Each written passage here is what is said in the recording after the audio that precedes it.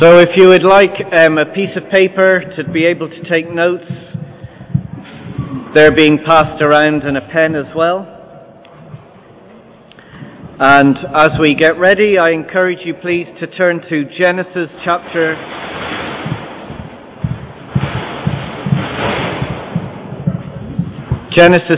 15. We will be looking at Exodus and Leviticus, but we will be starting off in Genesis 15. So get your Bibles at the ready. Genesis 15.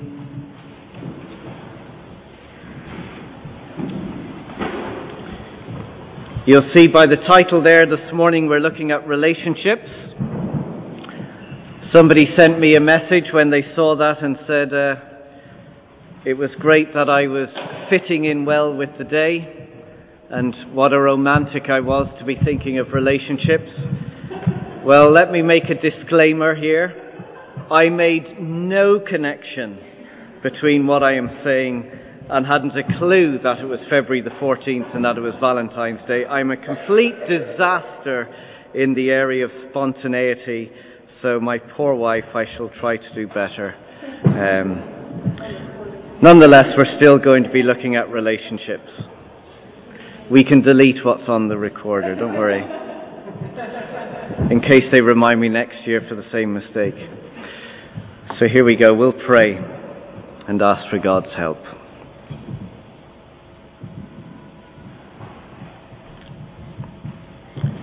Father, we thank you for all the good things you bring to us every day. There are times we struggle with ill health. There are times we struggle with circumstances that we are in. But yet in the midst of it, you are always God, in charge, Lord over all, with us, not forsaking us. So would you please help us to understand better this relationship that you've called us into, what it looks like, and how we should live with you. Father, please encourage us all this morning, we pray. In Jesus' name, amen. Well, it was a night that they would never forget. After 430 years of brutal slavery, God had rescued Israel from the cruel oppression of Pharaoh. But if we've been following the story, that rescue would not be a surprise. Because 600 years beforehand, God had made this promise to Abraham. Have a look at Genesis 15, verse 13. Genesis 15, verse 13. So this is 600 years before the release from Egypt. Then the Lord said to Abraham, "Know for certain that your descendants will be strangers in a country not their own, and they will be enslaved and will be ill-treated for 400 years. So he promised that there would be slavery. But he also promised this, verse 14, "But I will punish the nation they serve as slaves, and afterwards they will come out." Literally, they will be redeemed, and with great possessions. But rescue was not only the beginning of the plan. Have a look at Exodus chapter 6, verse 6. Exodus chapter 6, verse 6.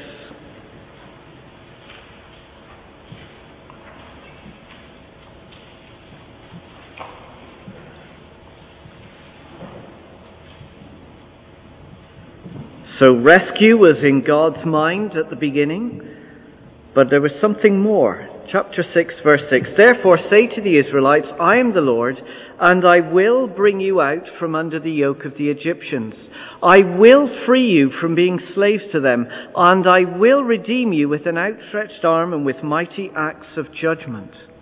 And here comes the reason for the rescue.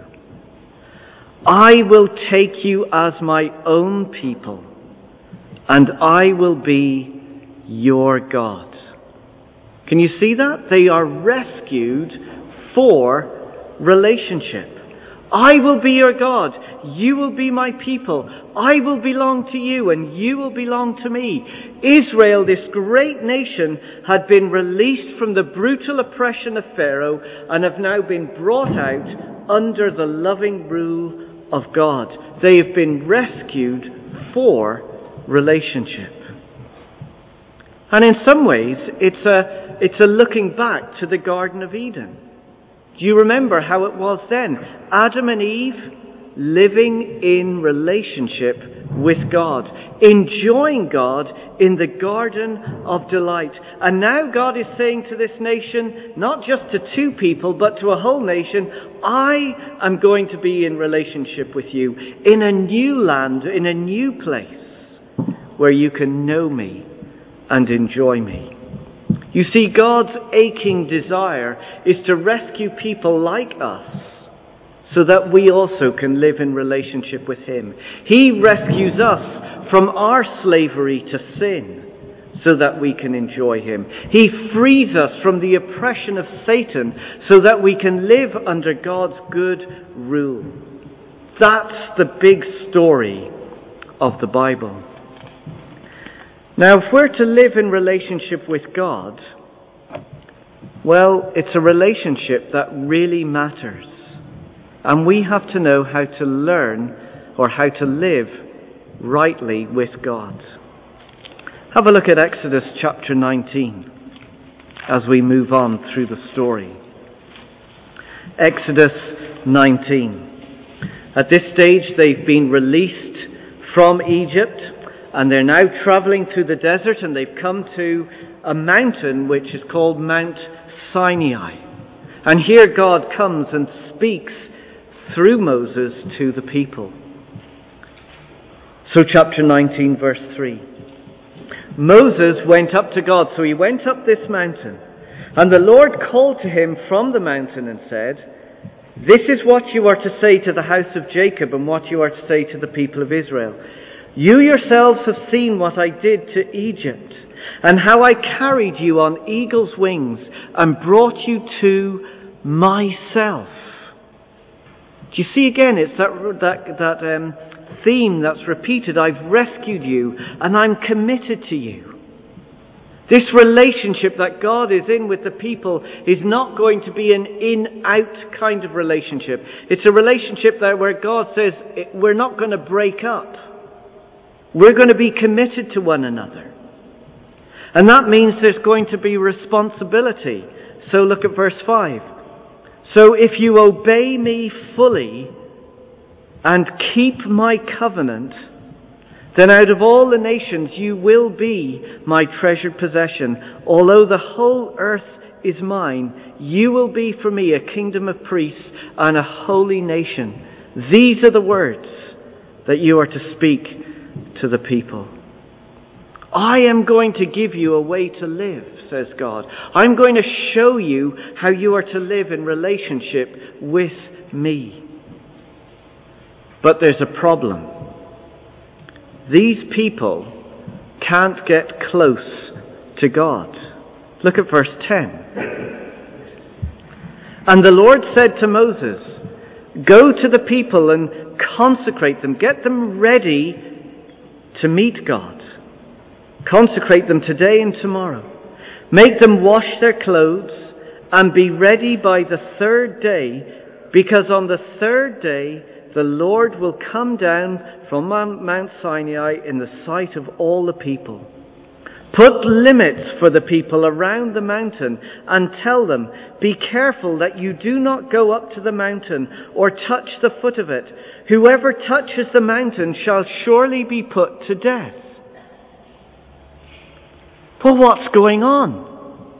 God had said so clearly, I will be your God and you will be my people. You are going to be my treasured possession. I rescued you for myself.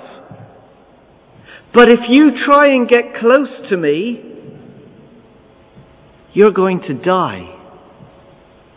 Well, what kind of relationship is that? It's an invitation to say, come to me, but if you do, it's going to be very dangerous. Well, I think God wants us to understand who He is.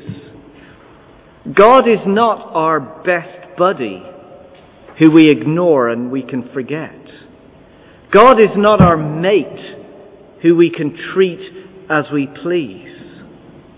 No, God is different to every other kind of relationship, and He demands that we treat Him rightly. So look at verse 16. On the morning of the third day there was thunder and lightning, with a thick cloud over the mountain and a very loud trumpet blast. Everyone in the camp trembled. Then Moses led the people out of the camp to meet with God, and they stood at the foot of the mountain. Mount Sinai was covered with smoke because the Lord had descended on it in fire. The smoke billowed up from it like smoke from a furnace, and the whole mountain trembled violently, and the sound of the trumpet grew louder and louder. And Moses spoke, and the voice of God answered him. Here is God in His supreme power and absolute purity. Picture the scene, this fire coming down, this smoke coming from the mountain. The mountain itself begins to shake. You don't mess with this God. You dare not come to Him with disrespect. We cannot treat God as we want and expect to get away with it. You see, the problem is, we have domesticated God.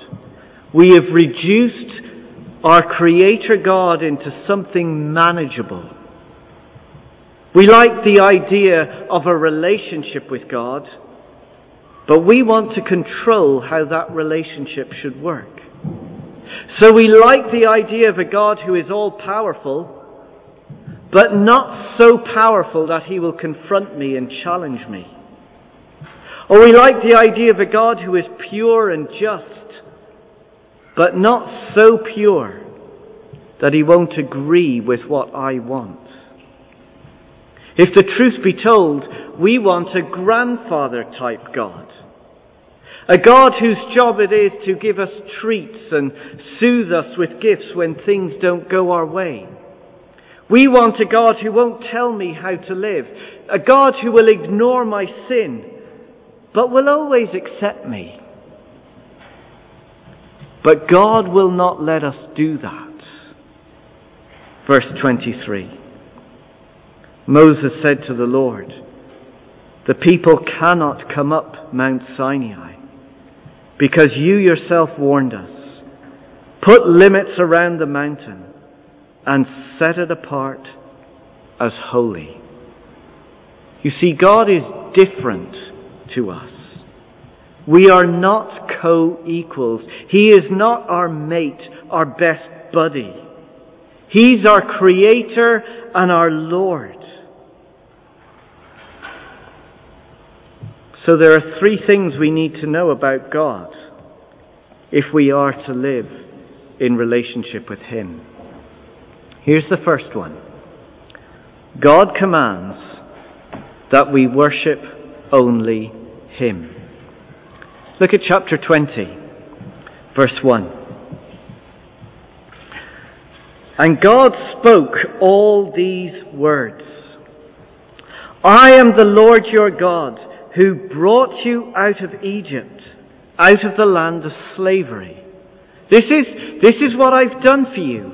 I'm the God who's intervened into your lives and rescued you. I freed you from slavery. I've brought you out of your cruel bondage. So because of what I have done for you, this is how you should relate to me. This is how you should treat me. Now, I hope at the beginning of what we call the Ten Commandments, you can see an order here. Do you see the pattern? God always rescues first and then shows us how to live in relationship with Him. God does not say, follow this command and then I will rescue you. No, God says, because I have done this for you, because I have freed you and made you my people, this is how you should treat me. And it's no different for us. God always acts in grace to us first. He says, because of what I have done for you, it's not your performance, it's what I have done for you, this is how you should live in response. So what does God command? Verse 3. You shall have no other gods before me. Do not replace me with your own gods. Remember, I'm the God who created you. I'm the God who has given you life and breath. I'm the God who sustains you and provides you with every single thing that you have. So don't go making other gods and pretending that they look after you and that they save you. Jesus himself would say the same thing when he was asked, what is the greatest commandment? Jesus replied, love the Lord your God with all your heart and with all your soul and with all your mind. I'm the God who rescues you. So give to me your undivided loyalty and devotion. Worship only me. Now, as Moses was receiving this command, what do you think the people were doing down below when Moses was up on the mountain? Remember what the command was? You shall have no other gods before me. What do you think the people were up to? Well, have a look at Exodus chapter 32. Exodus chapter 32 and verse 1.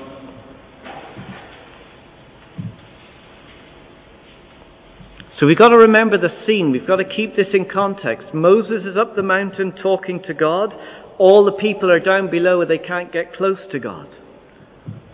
And what do we read? Chapter 32, verse 1. When the people saw that Moses was so long in coming down from the mountain, they gathered round Aaron and said, come, make us gods who will be before us, who will go before us. As for this fellow Moses who brought us up out of Egypt, we don't know what's happened to him. Aaron answered, take off your gold earrings that your wives, your sons, your daughters are wearing and bring them to me. So all the people took off their earrings and brought them to Aaron. He took what they handed him and made it into an idol cast in the shape of a calf, fashioning it with a tool. Then they said, these are your gods, O Israel, who brought you up out of Egypt. Isn't it ironic? Now we look at these bunch of people down around the mountain carrying on like this and we think, no, I would never do anything like that. That's not me. But we must remember an idol is not just a carved statue. An idol is anyone or anything that takes the place of God. So that means your children can be an idol.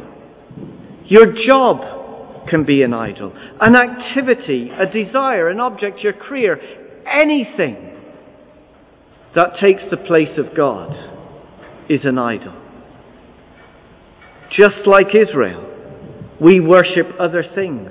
We give our loyalty to our kids, our devotion to our work, our praise to our heroes.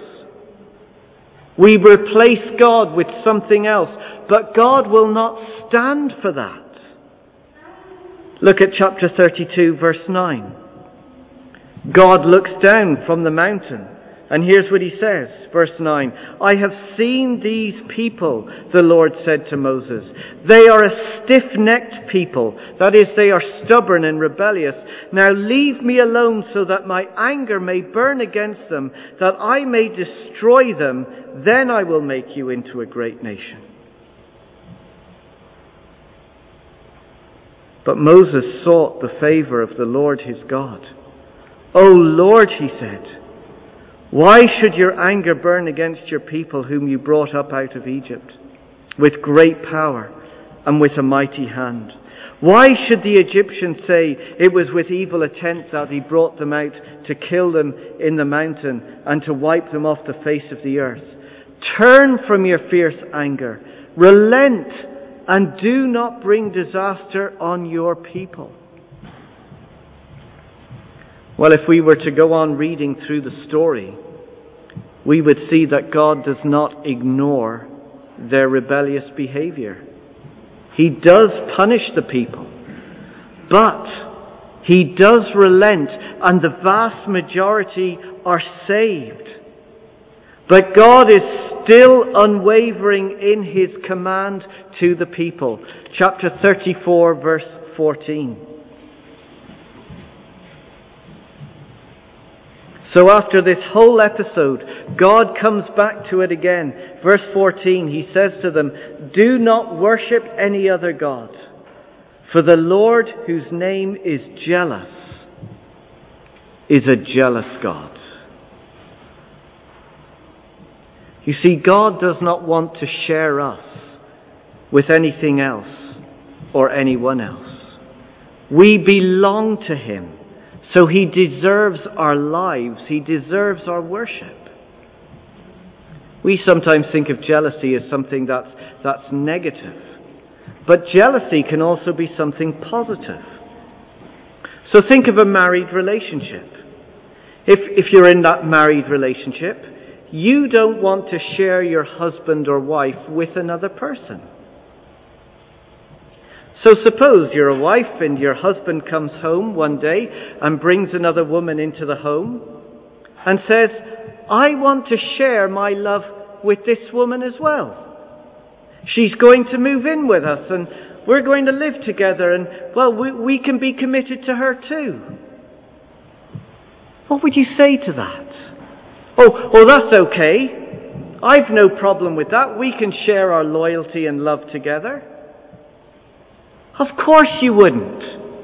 There would be a righteous kind of anger. There would be a jealousy that rises up within you because you are jealous for your husband's love, because you're committed to each other and you are not going to share that love with someone else.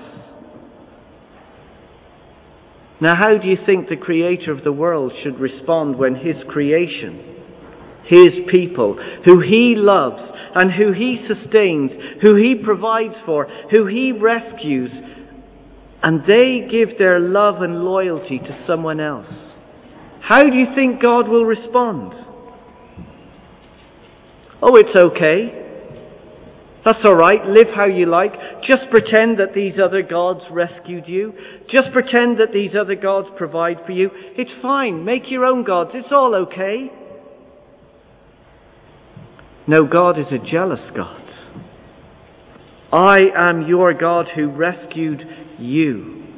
So give me your undivided loyalty and devotion. Worship only me." You see, if we're going to live in relationship with God, there is no room for another.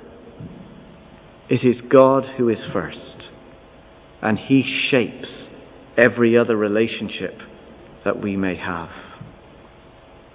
So he commands that we worship only him. Second, God desires that we can live with him. Look at what God commanded Moses a little earlier. Just go back to Exodus chapter 29. Exodus 29 verse 44. Here's something else God had said to the people. Verse 44, he says, "I will consecrate the tent of meeting." Now, the tent of meeting, you can read about this through Exodus. The tent of meeting is sometimes referred to as the tabernacle.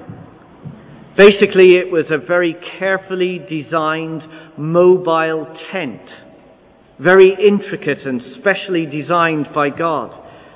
And this tent was where God would live amongst the people. So verse 45, Then I will dwell, or I will live among the Israelites and be their God. They will know that I am the Lord their God who brought them out of Egypt, so that I might dwell or live among them. I am the Lord their God. Now when we think of what the people did next, so we're in chapter 29, remember what they just did in chapter 32. They went making a gold calf to replace God. Now you would think in the knowledge of all of that, God would get wise about what they're like, and he would pull out of the deal, and you'd go, I'm not moving in with that lot. Look at the way in which they behave. There's no way I'm going to be in relationship with them. But that's not what happens.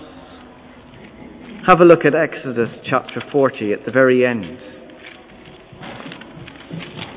Exodus chapter 40.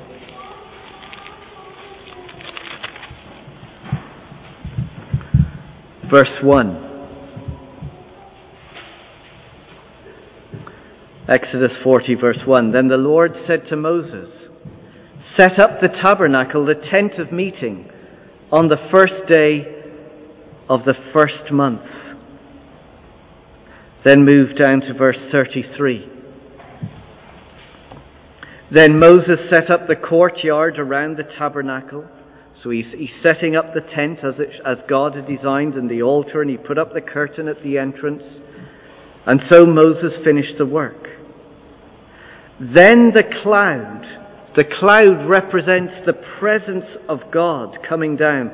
The cloud covered the tent of meeting, and the glory of the Lord filled the tabernacle. You see, God comes down into the midst of these people. God is moving in with these bunch of rebels. Now, logically, it's the wrong kind of response, isn't it? After everything that the people had done, God should be keeping his distance from them. But we're not dealing with somebody who's like us. If somebody offends us and upsets us, we pull back, we withdraw. But God is so personal and so intimate and so concerned for his people that he actually moves in with them. He's moving in with a bunch of failures. You see, God not only wants to rescue his people, he longs for this relationship. He longs to reside with messy, broken people like us. It shouldn't happen, but yet that's what God does for us. Later on in Numbers chapter 2, you can look at it later on, we read about a great detailed plan of how the whole camp should be set up. And the whole camp is set up around this tent of meeting. So wherever they go and settle, God's tent, the tent of meeting, is always in the middle of the camp. Surrounding it is everybody else's tent. And even when they get up and they start traveling somewhere else, God's tent is always in the middle of all the people as they move along. God living among failures. It's as if God is ramming home to these people, even though you fail, even though you worship other gods, I will be your God and you will be my people. I am committed to you. I rescued you and I am going to show you how to live in relationship with me. This is the kind of God that we have. But yet, how do we live in relationship with a God who is so personal, but yet so jealous? A God who is demanding our worship, but then strikes people down when they don't worship him properly. God may want to live among us, but he's so powerful and so pure, it's not safe for us to live with him. So how do we get over this tension and this obstacle? How can we get to live in relationship with this God? Well, third, God provides the means or the way so that we can enjoy him. Go to Leviticus chapter 16. And here's where you need to start talking to your children over lunch and find out what they've been learning in Leviticus. You see, this tent of meeting was a place where the people could come and meet God. But you couldn't just go walking in there high-fiving and presuming everything's okay. The whole book of Leviticus is to show us how we can actually get to meet this God and how we can live in relationship with God. And right at the heart of Leviticus is chapter 16. Right at the center, it gives us the clue. It gives us the detail of how we can meet with Him. Have a look at verse 1 of chapter 16. The Lord spoke to Moses after the death of the two sons of Aaron who died when they approached the Lord. Do you see what happens when they try to get close to God? They die. God is too powerful, too pure. And when you try to get close to Him, you die. We cannot live in His presence. So what are they going to do? Well, God provides a special sacrifice, which happens once a year. And it's called, as maybe the heading in your Bible has, the Day of Atonement. And that's what chapter 6 is all about. Read through it. It has this atonement all the way through. About 20 times in one chapter. Atonement simply means, if you look at the screen, God's wrath being turned away from us so that we can be at one with God. So that we can enjoy Him, relate to Him. Now in this sacrifice, we'll go through it quite quickly, this sacrifice required 2 goats. The first goat that they were to take, this goat was to be killed for the sins of the people. In a dramatic way, it was teaching all the people that somebody had to die in place of them. But then they took the second goat. And this second goat, well, it's not killed. Have a look at verse 21. Something different happens. Chapter 16, verse 21. He is to lay both hands on the head of the live goat and confess over it all the wickedness and rebellion of the Israelites, all their sins, and put them on the goat's head. He shall send the goat away into the desert in the care of a man appointed for the task. The goat will carry on itself all their sins to a solitary place, and the man shall then release it in the desert. Do you see what happens in this symbolic way? The sins of the people are transferred. They are taken away from them, and it is carried away out of sight so that the people can be at one with God, so that they can get close to Him and enjoy Him. But the problem is, it was never fully realized. If we read on through the story of the Bible, they could not really get close to God. How could they ever get close to this God? How could God ever be contained in a tent? How could a goat literally deal with the people's sins? It was impossible. It never worked.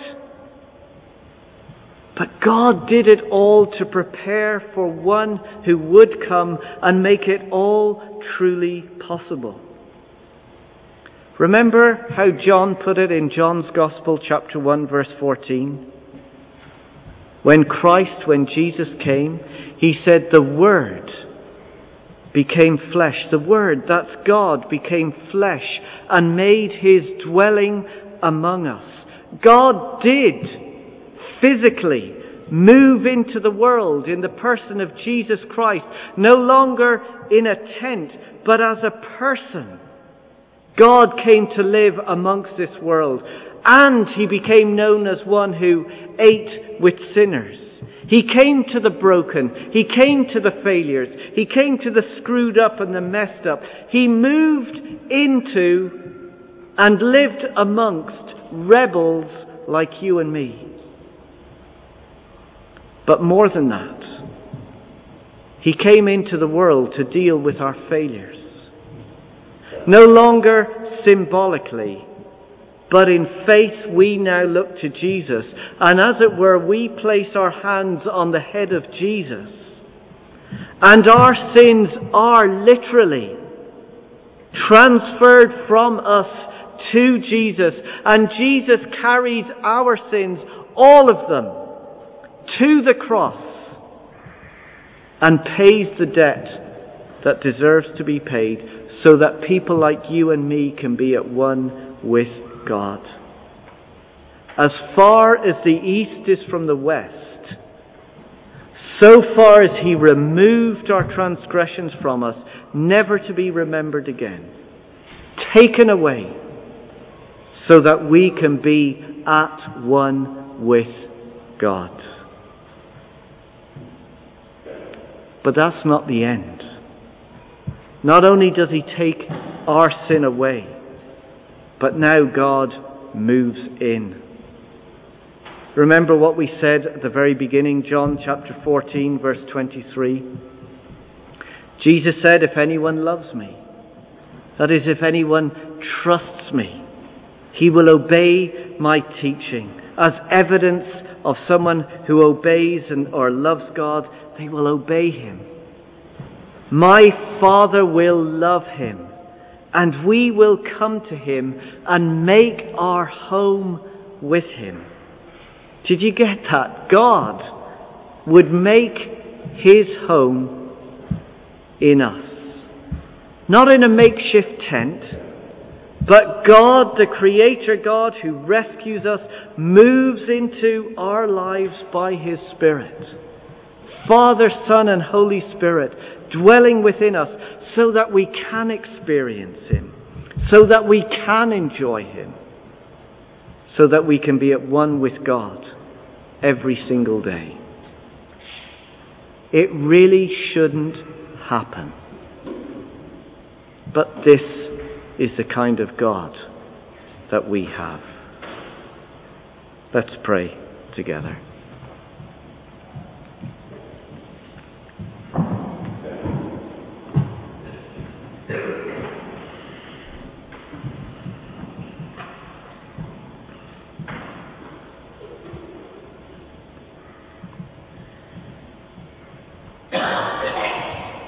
Our Father God, we are sorry that we do not treat you as you deserve to be treated. We are sorry for reducing you down into something manageable, where we make you nothing more than a grandfather type figure who doesn't challenge us or confront us, but accepts us whatever we do. And Father, we're sorry for the way in which we behave. Please help us to see you as you really are. Thank you that you did come and rescue us. And thank you that you have now called us into relationship with you. And we thank you that because of Jesus, who has taken all our sin away, we can draw close to you. We can come close. For you are now living within us. We praise you for that. And we ask that you would help us to live in our relationship with you well. And that we would be people who point others to Jesus, so that they also can have this incredible relationship with you. We pray this in Jesus' name. Amen. We're going to sing together. It's an older hymn, but a great hymn.